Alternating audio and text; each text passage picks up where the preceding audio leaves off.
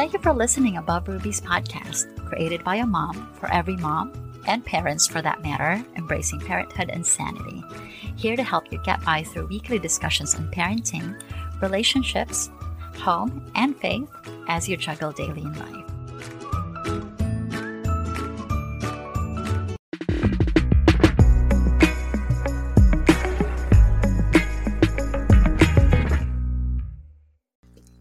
Welcome back to Above Ruby's podcast, where we talk about working from home, faith, parenting, relationship, and sanity. I am your host, Lynn, and with me today are two very great people.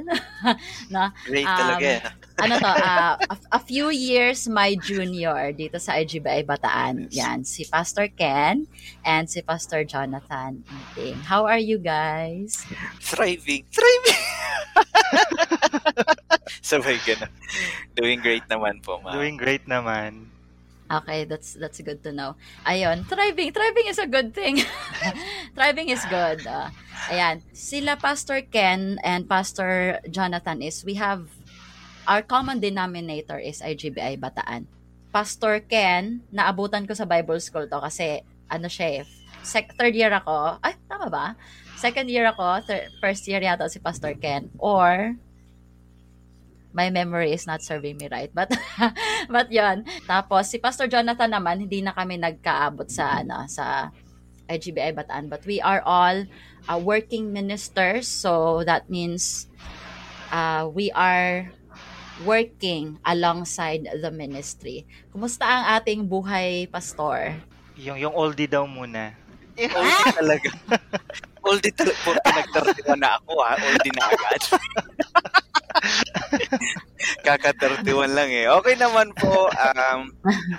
As I said earlier, talagang thriving, nagsusumikap na makaraos. Talagang makaraos eh, no? Currently, may mga na-experience na mga challenges sa buhay. But still continuing to go back to the Lord, to search more my heart, and to appreciate more the purpose kung bakit andito tayo sa field. So, yeah. Oh, no, yung ano naman, yung younger. Ako naman, alive and kicking. By God's grace, okay naman. Although dito sa NCR, we're on strict lockdown, pero wala, ganun talaga, kailangan sumunod. Pero physically, emotionally, mentally, and most especially spiritually, ay nakakaraos naman by God's grace. Yes. And Pastor Jonathan just recovered sa kanyang sakit, 'di ba, Pastor?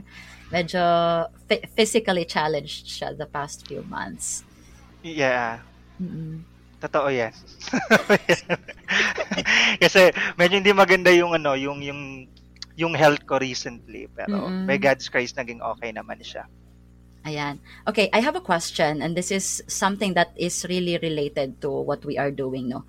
For you, what is a part-time and a full-time pastor? Because there's always been a never-ending debate about these terms. Ano nga ba para sa inyo? Kasi wala naman sinabi ang Bible about full-time and part-time pastors. But for you, what is a part-time and what is a full-time pastor? Or should we label the ministers as full-time and part-time pastors? All this ulit. Ganun yung basis natin.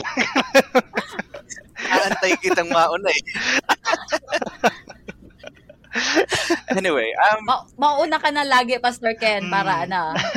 Talagang doon yung categorization no? Edad talaga. Anyway, siguro yun nga, sabi nga ni Ma'am Nilene, wala naman talagang kung tutusin, makikita tayong exact reference sa Bible regarding part-time or full-time.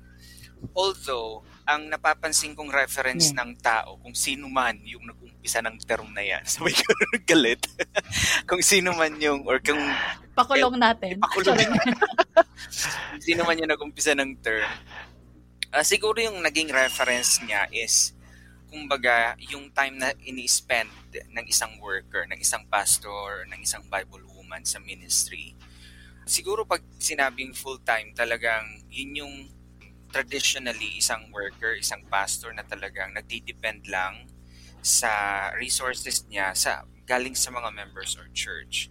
So kumbaga, ito yung mga Mhm. workers na talagang simply to say na walang secular jobs. They don't do business, they're not employed outside of the church. Mhm. So nag-work lang talaga sila. While yung part-time, ika nga, yun yung parang traditionally may secular jobs outside the church and then nagmi-ministry during weekends.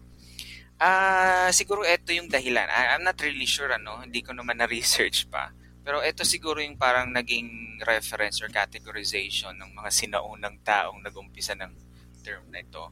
Sa panahon natin ngayon, siguro, for me, hindi para sa akin talaga totally okay to say if or to categorize talaga yung isang worker kung ang tinutukoy natin yung zeal or yung purpose niya why he Heart. works or she Yeah. works, right? Kasi for me, marami kasi ako sa paniniwala ko, maraming workers naman na nag-work pero ang purpose nila is to fulfill yung duty, number one, sa family, kasi yun yung primary ministry natin kung may pamilya man. And at the same time, hindi maging dependent sa kung anumang resources na ibinibigay ng church sa kanya. Kasi even Apostle Paul, naalala ko yung kwento sa Corinthians na nagpapasalamat siya na binibigyan siya ng parang abuloy or tulong, pero he refused. One of the reasons siguro na nakita ko na dahilan kung bakit ni-refuse is talagang yung purity ba ng intent. Mas makikita mo kasi once na there is no material involved. So, para sa akin, ganun, hindi siguro healthy na i-categorize, lalo na ngayong panahon ngayon, na Mm. kung ang isang worker ay part-time or full-time. Kasi okay lang siguro kung sabihin natin terms of, yun nga, yung kaninang description na sinabi natin o sinabi ko, na kung talagang full-time worker na talagang doon lang siya nag-work. Pero kung ang pag-uusapan yung tawag nito, yung zeal, yung eagerness to minister, to to help the ministry, I don't think na it's healthy to categorize workers as such. So, yun lang. Pastor, Yeah. yung Pastor younger naman. John. Parang I seconded na lang. Well, yeah, siguro dagdagan ko na lang din sinabi ni Pastor Ken. Usually, when we say a full-time worker, these are the workers or these are the pastors and Bible women na talagang nag-spend from Monday to Sunday in the ministry. So, kinakategorize natin silang full-time worker kasi yeah, they don't have job or they don't have secular job and they Yeah. focused na mas maging involved sa ministry from Monday to Sundays, 24/7 let's say. Kasi bukod naman sa mga Bible studies, there's a lot of things na cover ng pagiging isang full-time worker. On the other hand naman, yung pagiging part-time worker, so ito yung mga workers na kung saan they're still engaged in the ministry, pero merong di na mga hadlang, pero meron sigurong iba pang mga activities na sinasaang-alang nila when it comes to their Mhm. personal life as well. So they are working from Monday to Friday, Monday to Saturday. Pero hindi naman nila nakakalimutan yung obligation and yung part nila sa ministry. And I would agree with Pastor Ken na you cannot define or hindi mo siya pwedeng husgahan kung sino yung worker na yon just because he's working, just because she's working, na hindi ganun kalalim yung passion niya at hindi ganun Mhm. kalalim yung heart niya sa ministry that just because they are working and you are working as a full-time worker.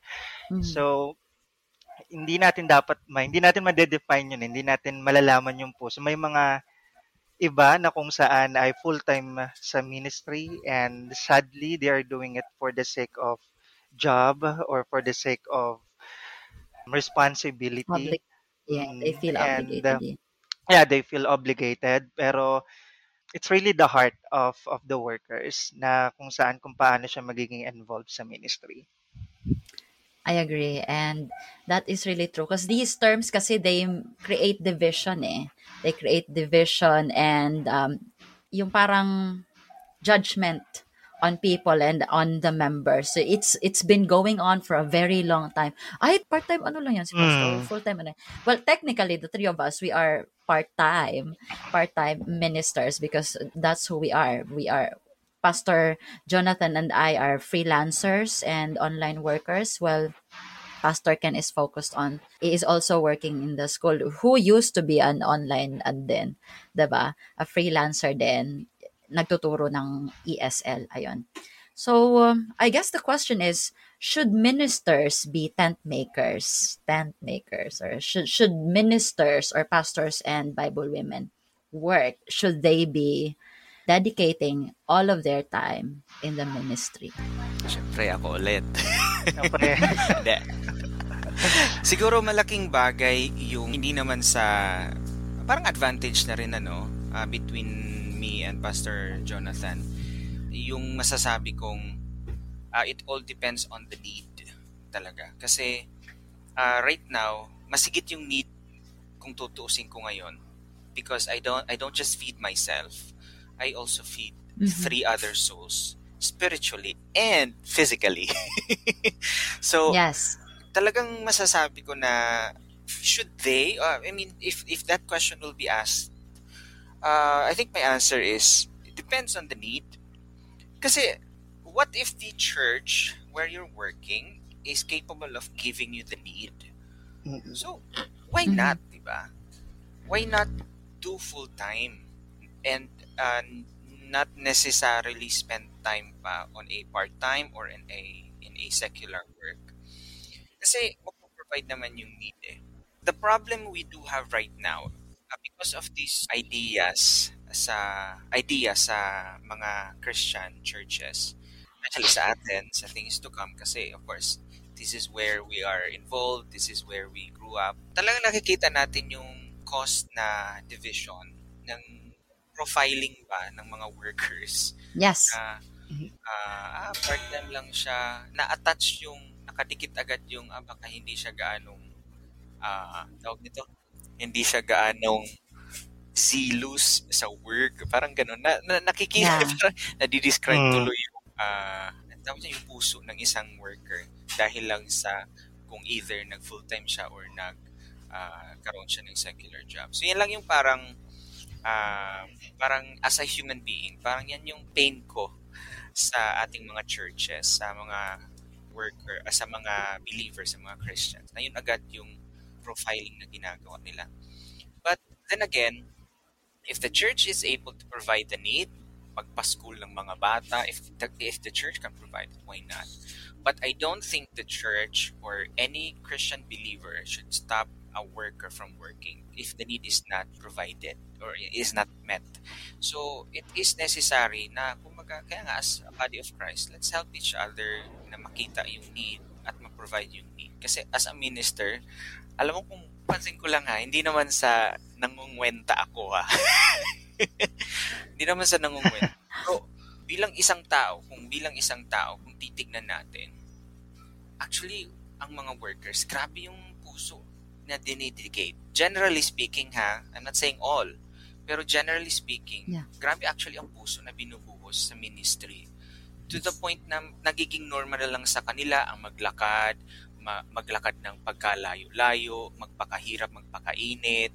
Nagiging normal na lang sa kanila na kung tutusin, kung nasa secular job ka, ay dapat paid yun. Diba? Dapat bayad yun. Yes. Totoo. Exactly. Puyat mo, pagod mo. I mean, kung on-call ka lagi, may namatay, merong magpapaservice, magpapapray sa ospital, mga ganun ba? So, kung tutuusin, actually sinabi din yan talaga ni Apostle Paul na kung tutuusin, we are worthy of double honor. Pero si Apostle Paul mismo nagsabi na hindi niya yan sinasabi o hindi niya pinipilit yan na dapat bayaran siya ng mga believers during his time. And siya mismo nagpatuloy pa rin as a tent maker. So, yan. Should workers be doing a part-time or secular job? If needed, why not? Yan po. Pastor Tan. Sabay ako na ng Pasay. Yeah, it really depends sa need. Share ko lang kasi after I graduated, ako kasi I serve as a breadwinner of the family, and Mm-hmm. financially hindi talaga kami ganun ka-stable. And medyo tumatanda na rin nun sila mama and papa.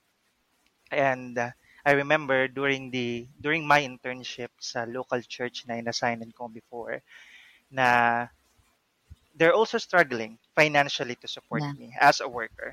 And I would agree with Pastor Kenneth na if the church were able to support the needs of the workers or of the pastors, definitely you can be as a full-time worker. Pero let's not deny the fact na merong mga church na hindi pa kaya na punan ang buong needs ng isang worker. So after I graduated, I decided talaga na mag-work muna and to be a part-time worker. And yeah, it really depends sa needs ng family, sa needs ng ministry. And well, kung ako tatanungin na encourage ba na mag-work ang ating mga workers or pastors, well, depende sa needs ng family, depende sa needs ng church, depende sa sitwasyon. But siguro ang pinaka-importante rito, even Apostle Paul, yeah, di ba, he is also a tent maker. He works night and day para hindi siya maging burden sa mga nagso-support sa kanya. And I have that kind of burden na ramdaman ko when I was in the ministry. Na sabi ko, hindi pa kaya ng church na supportan ako financially. And I can be part of the ministry, and at the same time I can support the ministry.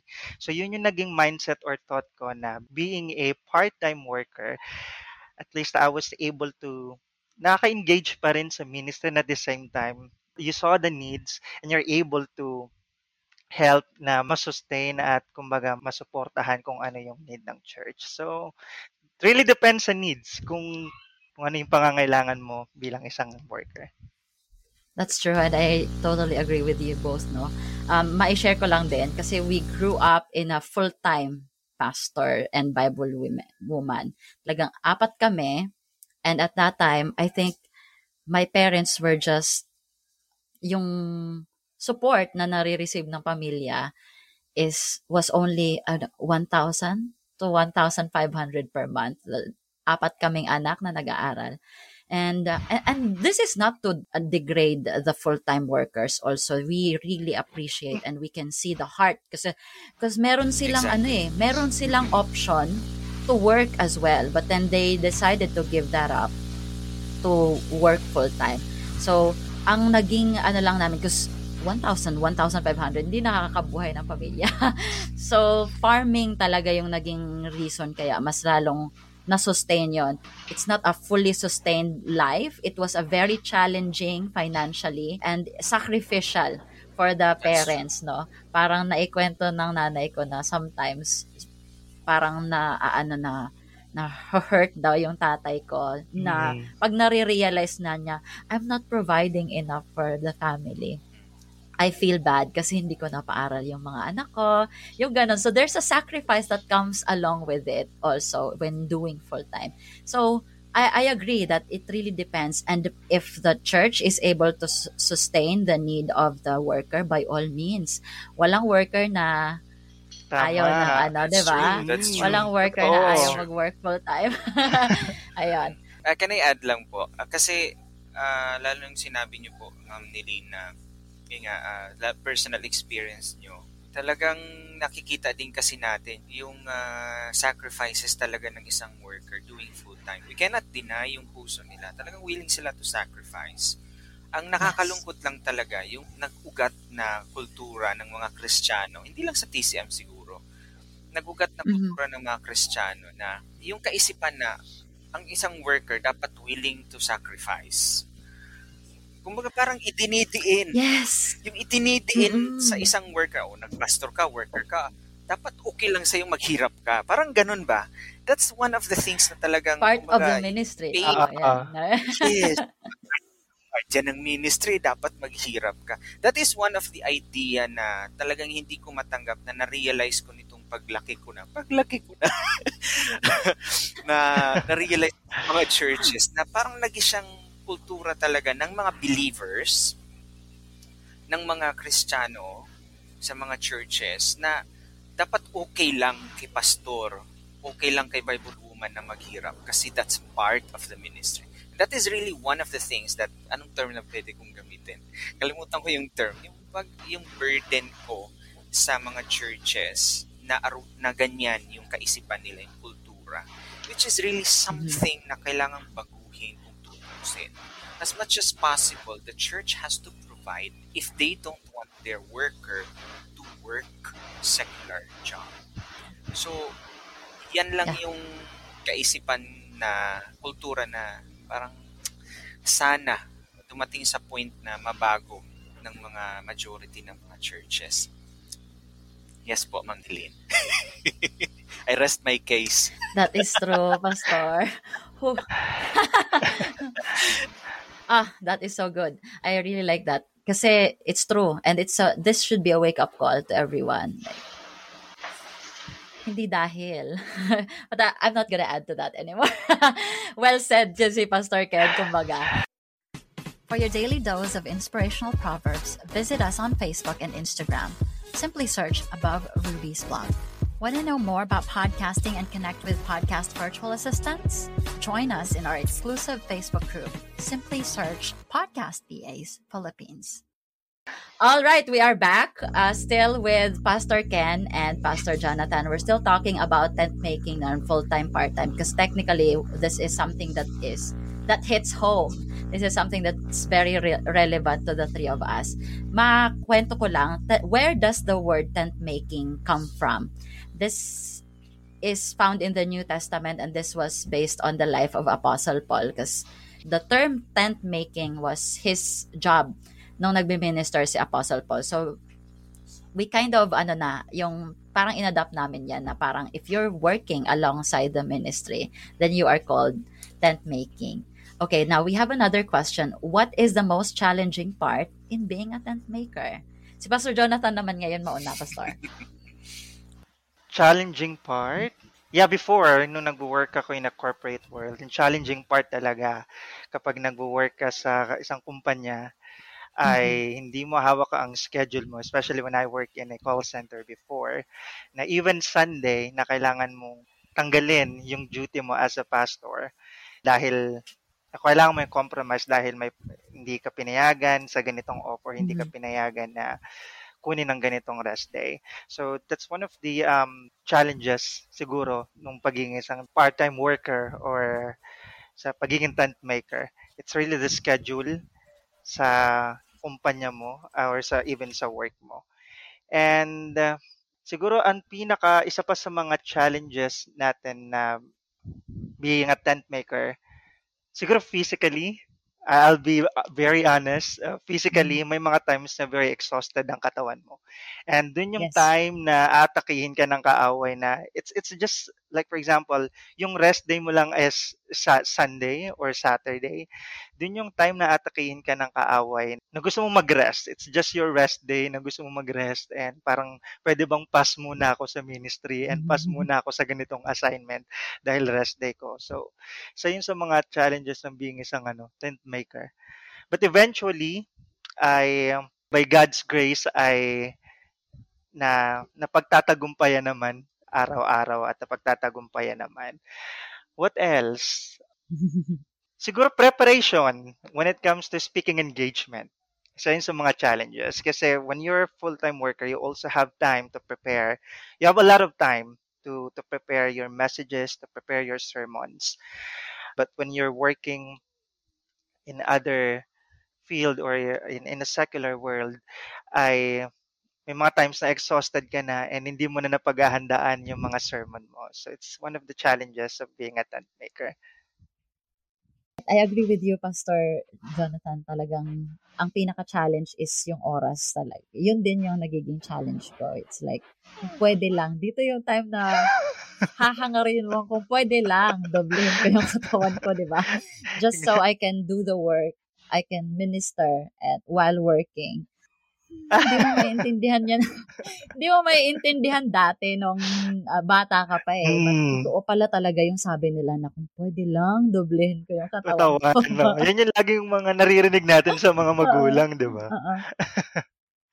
Kung pwede lang doblehin ko yung katawan ko, gagawin ko. Kasi there's joy in the ministry eh. There's joy in the ministry. But when it comes to times na pati yung oras mo ay hindi mo hawak, talagang it becomes very, very challenging and sometimes nakaka-guilty Mm. on our part na sometimes we feel like we are not doing enough. Although the heart is not in question, diba? The zeal Mm. is always there. The passion is always there. But because you are not able to do or you are not able to commit 100% of your time para dyan, parang nagigilty ka na. Yeah, Yeah, diba? I feel you, tama. At May bakit gano'ng hindi? feeling, may gano'ng feeling talaga na you can do more, you can do better, but it's just that the time, it's just that Mhm. the needs ay hindi talaga na nagagawa. Yeah, that's true. Ang mga ministers ba should we be negative or should we be taken negatively for choosing not to be a full-time pastor? We kind of parang na-touch na natin to kanina, 'di ba? But Mm. dapat bang nilulook down ang full-time pastors because they are full-time pastors at alam na ng members na like we are the church, we provide all your needs. Parang ganun, 'di ba? Mm. Na parang dapat hawak ka namin sa leeg. Doon yung challenge sa part ng full-time pastors, Oo. full-time ministers. Dapat ba na ganyan ang ano nila? And on our part as tent makers, dapat ba that we should we also be looked down because we are only part-time ministers? What can you say about that, Pastor? Ako dun This muna is very sa full-time, 'no, sa mm-mm. full-time worker. Usually that's the ano, dilemma, and Yeah. yan yung siguro kinakaharap ng bawat church, or hindi naman bawat, may mga ilang churches na kung saan, Mm-hmm. because they think na they can provide the needs of their pastor or their workers, ay dapat sila yung magdedesisyon para sa pastor, na sila yung Yes. may hawak ng buhay ng pastor. And may mga times na kung saan kapag hindi nami-meet yung expectation nila when it comes to ministry, yung parang yung kala mo ay hawak na nila ang buong pagkatao ng pastor, which is a very Yes. very sad na as a supporter and as a church member. It really depends sa kultura ng church. May mga Mm-hmm. church na kung saan they really look up their pastor with double honor.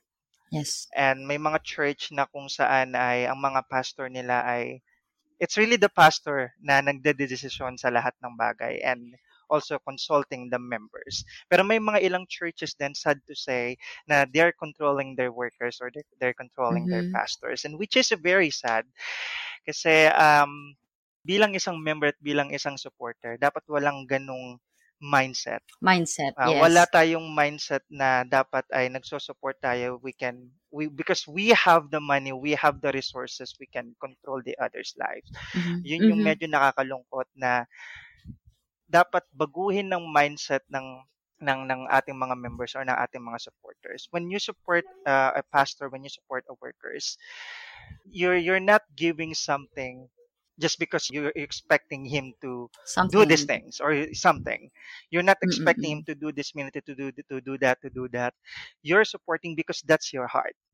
You're supporting because that's your heart, that's your passion, and you saw the needs, and that's your gift, being a supporter. Yes. So you should never look down your full-time pastor. You should never Mm-hmm. control your full-time pastors when it comes to decision making. And especially ito siguro, ito yung especially naka-encounter ko recently, or hindi recently, mga Uh-huh. before, na kung Yeah. saan ay may mga churches na kung saan ay dinedegrade nila yung pastor nila just because hindi magawa ng pastor na maakay yung kanyang family. And it's Mm-hmm. very degrading, lalo na minsan nakakawalang ng respeto minsan yung iba sa pastor nila just because na hindi na naakay ng ibang pastor yung ibang kapamilya nila. And nakakalungkot kasi yung kahit gaano ka ka-equip, kahit gaano ka-passionate itong pastor na ito, hindi nakikita ng ibang mga members.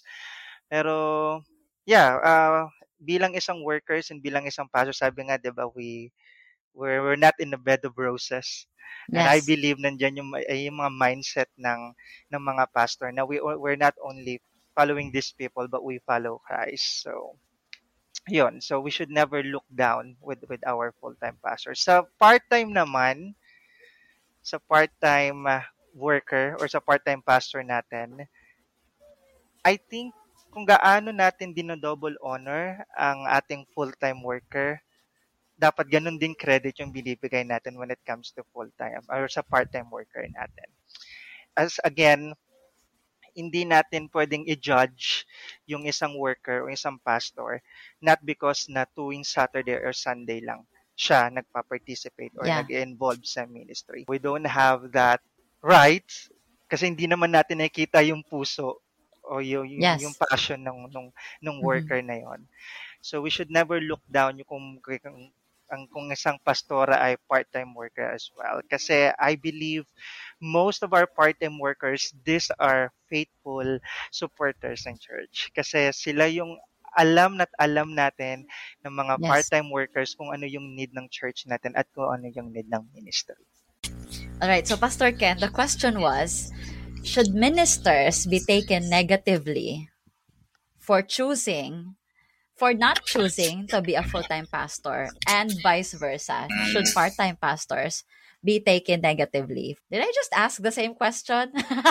But yeah, you get yung parang Apo. dapat bang i-judge yung full-time at dapat bang i-judge ang part-time dahil sa mga decision ay sa mga daan na tinahak nila. Sige.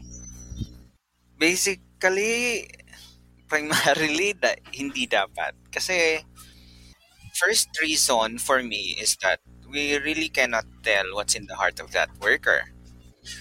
So, it is really best to be just an accountability partner to that worker, to be a support to that worker, whether it be emotionally, whether it be if you have the ministry to become an advisor, then advise, or someone who can minister financially, then just support financially if there is a need materially for that ng worker na yan. So, no, hindi dapat pwedeng i-judge. Actually, kasi prima- bottom line kasi talagang we are instructed not to judge by the Lord as instructed in the Bible. Yes, Even in exactly. that matter. Kasi hindi pwedeng maging reference siya ng tao, ng isang Kristiyano, ng mga believers o ng isang church para basihan kung gaano ba ka masigasig yung isang worker. Hindi kasi yun basihan sa trabaho or sa isang ministry. Hindi naman kasi talaga yun basihan.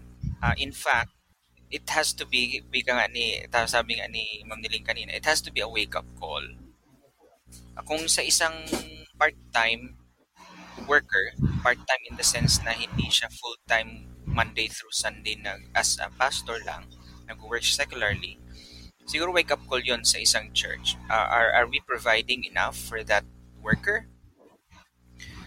Sa isa namang full-time pastor, it's also a wake-up call kung na tignan ng isang church kung enough ba talaga yung nare-receive ng isang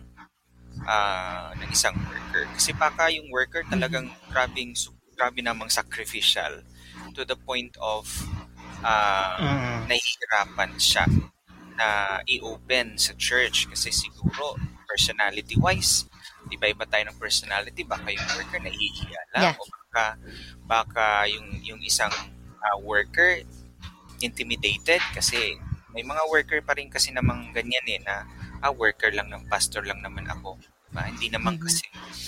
Hindi naman kasi SEC accredited yung pinag-aralan ko. Parang ganun. May mga ganun pa rin cases talaga na mga pastors na nai-intimidate. And as a church, we have to be sensitive about that. Kasi, kumbaga, hindi lahat ng pastor, hindi lahat, kasi nga pagka iba-iba ng personalities natin, hindi lahat ng workers able to open up. Kaya, sa worker din, Yes. part yan na dapat niyang matutunang gawin. Kasi he has to open up. Pero sa mga church, it has to be a wake-up call to become more sensitive, to become more observant sa need ng isang worker. Mhm. Lalo kung ang worker may pamilya. Honestly Honestly, sabihin ko lang sa inyo, ako pati ako pati si Mrs. kung tutuusin, gusto namin ng maraming anak. Kasi iba, I mean, I can see it from our families na maraming anak later on. Kumbaga, there's more opportunity for you to disciple children ba na magisindang ministers later on or magisindang kapaki-pakinabang na citizens later on. There's more opportunity for you. I mean, there's more of you na pwede mong i-replicate sa mundong ibabaw na to. Pero that's one of the hindrances ng isang worker na sa isang may pamilya, isa lang or dalawa lang, na parang hindi tuloy na bibigyan sila ng opportunity to fulfill the God-given duty na mag-multiply at mag-disciple talaga. Mag-multiply at mag-disciple. Kasi, syempre, yung primary disciples mo talaga, yung mga magiging anak mo. So, yun lang. Hindi naman siya kung tutusin bigla. Kasi depende din naman yan sa mag-asawa kung ilan talaga gusto nila. Pero may mga workers kasi na talagang gusto nilang more than one or more than two. Pero nahahadlangan because of the material need. Na sana dapat hindi maging reason. Kasi material should not be the controller ika nga ng mga decision making natin. So, yun lang. It has to be on both sides, sa worker, saka sa church, na parehas maging sensitive kung dapat matutunan ng isang worker, anong dapat nating matutunan ng isang church. So, yeah. Yun lang siguro. That's good. And the last question is, what do you love the most about being a minister? Oh, okay. I love that question. Kasi alam nyo, isang bagay talaga na ma-appreciate ng isang worker, na magkakaintindihan tayong mga worker, pastors and Bible women, is yung type of fulfillment, yung level of fulfillment na nararamdaman natin emotionally, spiritually. Yan yung isa sa talagang ikinatutuwa ko at ikinagagala ko bilang isang worker. Kasi you have more opportunity to be pure sa intentions mo when you help. You have more opportunity to become more zealous sa mission mo if you are a worker. Kahit na walang kapalit na kahit anuman. Iba yung fulfillment talaga na nakukuha. Alam mo itong marirealize mo na lang later on, grabe pala, ang pagod na, nakakapagod pala yung ginagawa natin. Pero hindi mo yun naisip na pagod lang, hindi mo yun naisip na bigat sa loob lang, kasi na-fulfill ka during the time na ginawa mo yun. Na later on mo lang nare-realize na, what kind, sunod-sunod yung mga funeral services, kailangan mag-risk every night kasi magsiservice ka. Kasi experience ko yan. Ito isang malaking bagay na na-realize ko recently, umpisa nung May or June. Kasi dito sa barangay namin, nakailang patay na either kamag-anak or member or mag-anak ng member. Sorry. Bakit naman ako natawa? Di, talagang nangyari. And, I don't mean bad, ha? Hindi, pero ang point ko lang is, alam mo itong, kung kumbaga isipin natin, kung maging selfish tayo as a worker, several nights na nire-risk mo yung sarili mo, given the condition na pandemic, na kung tutuusin, hindi ka dapat labas-labas, tapos may dalawa pa akong babies, or tapos, yung type of risk na ina-undergo mo, pero hindi mo yun naisip during that time because all you have in mind is to help, to be of support doon sa pamilya ng namatayan. Na duty natin to as a worker, na kailangan mo siyang gawin, hindi dahil napilitan ka, but because you realize that it's part of your purpose in life. So, andun yung risk. May mga, of course, kailangan pa rin, nag-iingat pa rin naman as much as we can. Pag uwi ko dito, kailangan maligo agad, etc., etc. Pero, alam mo yung, kung iisipin ko lang, grabe yung risk na several times akong nagpa-ospital, twice or 3 times, na pinuntahan natin yung isang member kasi dying na, yung isang young people, sinuportahan natin. Hindi young people ng church natin, local church, young people sa ibang church na nadisgrasya. Pero kailangan pumunta kasi ikaw yung pinakamalapit na worker, kayo yung pinakamalapit na church na pwedeng mag-assist sa kanya kasi malayo yung church niya, yung family niya.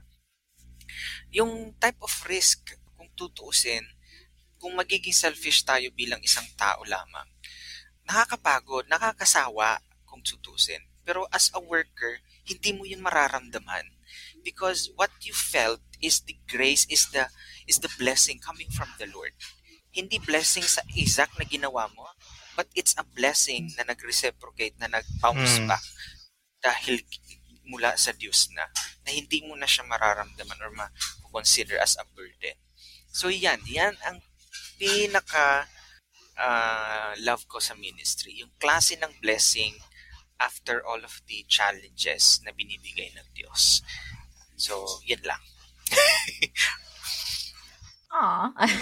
That is a really good, Pastor. Kasi yun nga, who else can understand you except your, diba, better than the fellow worker who shares the same passion and interest when it comes to the ministry. No? So, magpatuloy lang tayo kahit mahirap kasi there's always joy in serving the Lord. Yan. Before we end, let's take this opportunity to whoever is going to listen to this podcast or vidcast to encourage them. Kasi especially now that magto 2 years na tayo, it's a pandemic, bawal magkita, bawal pa rin ikaw lumabas. Please share a word or two of encouragement to our fellow believers. Sige po. To those who are listening, to those who are watching this video podcast, siguro we are not on the same feet given na we are workers. We have that title and we have that background as a worker. But you have to understand that we are all the same. As a believer, as a Christian, we're all the same in the sight of the Lord. Whatever we are facing right now, whatever challenges and struggles you are facing right now, what really matters most is that God is prepping you for something bigger. And God is honing you to become a better person. Just don't give up. I just want to share this kasi life verse ko rin siya, although marami akong life verse. Pero talagang nilagay ko sa phone ko tong reminder na marami to. Marami ka rin life, Pastor.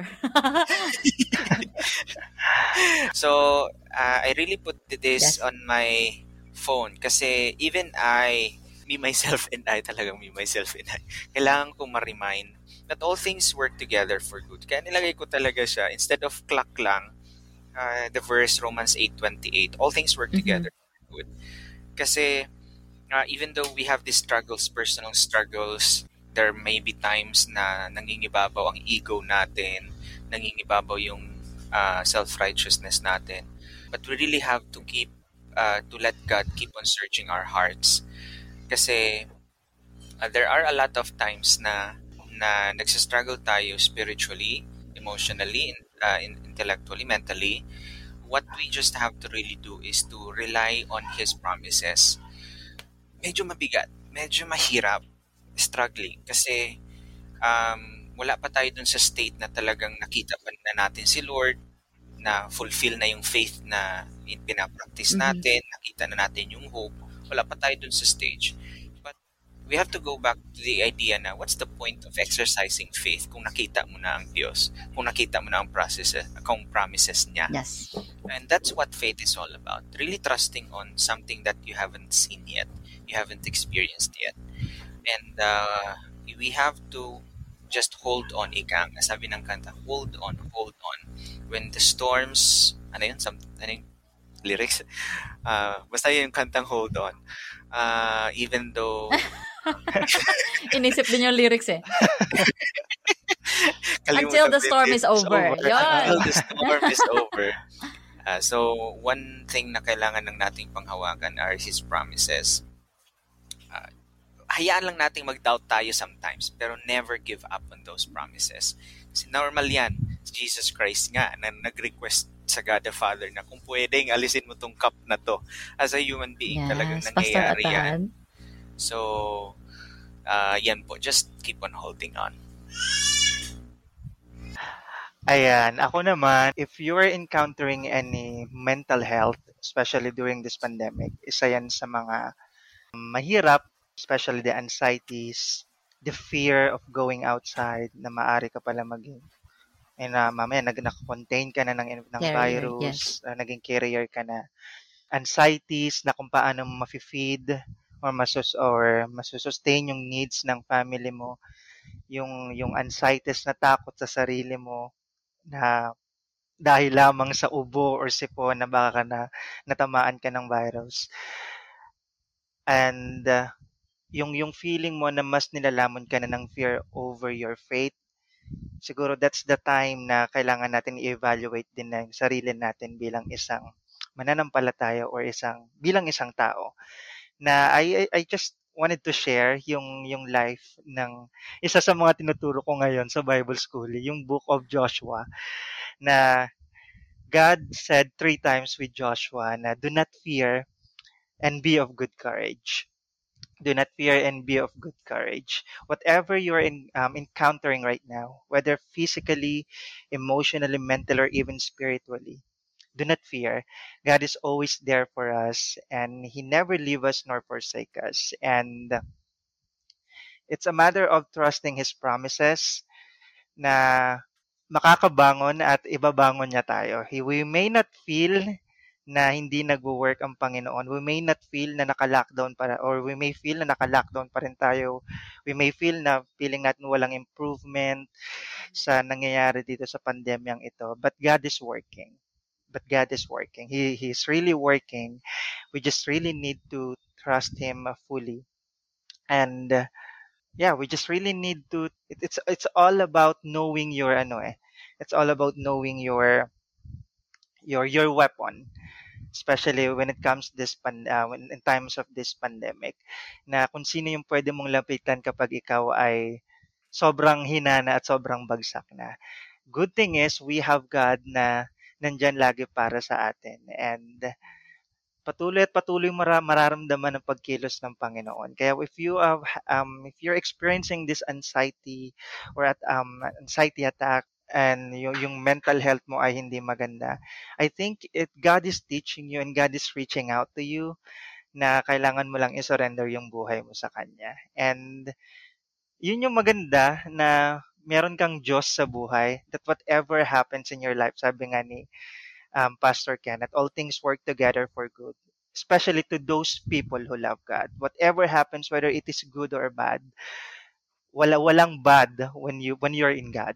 It's always in good, or it's always it's always aligned doon sa plano ng Diyos sa buhay mo. So, kapag meron kang maganitong mental health, which is me personal na experience ko in the past few months, just always ask God, pray and kneel, and I can assure you that the peace of God will ruleth your heart. Yun yung importante pag nagpe-pray ka. Meron kang peace of mind. Yung Holy Spirit, bibigyan ka ng peace of mind sa puso at sa isip mo. So, laban lang. Kapit lang sa Panginoon. Yes. Amen. Thank you so much, Pastor Ken and Pastor Jonathan, no, sa oras nyo and for this opportunity to talk to you about this, something that that not many people are talking about, and this is what which is something we should be talking about. So I really appreciate and thank you for sharing your insights. And of course, we will see each other when we see each other in God's time lang talaga.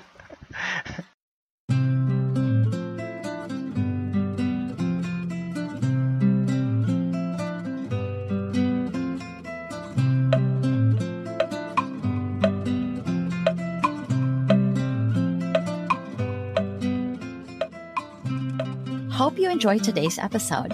Sign up to my newsletter so you're notified of my next podcast at www.abovepreciousrubies.com, or follow me via Apple Podcast, Google Podcast, Spotify, YouTube, Amazon Podcast, and other podcast streaming platforms. If you have comments, questions, or suggestions, email me at nilyn@abovepreciousrubies.com. I look forward to talking to you.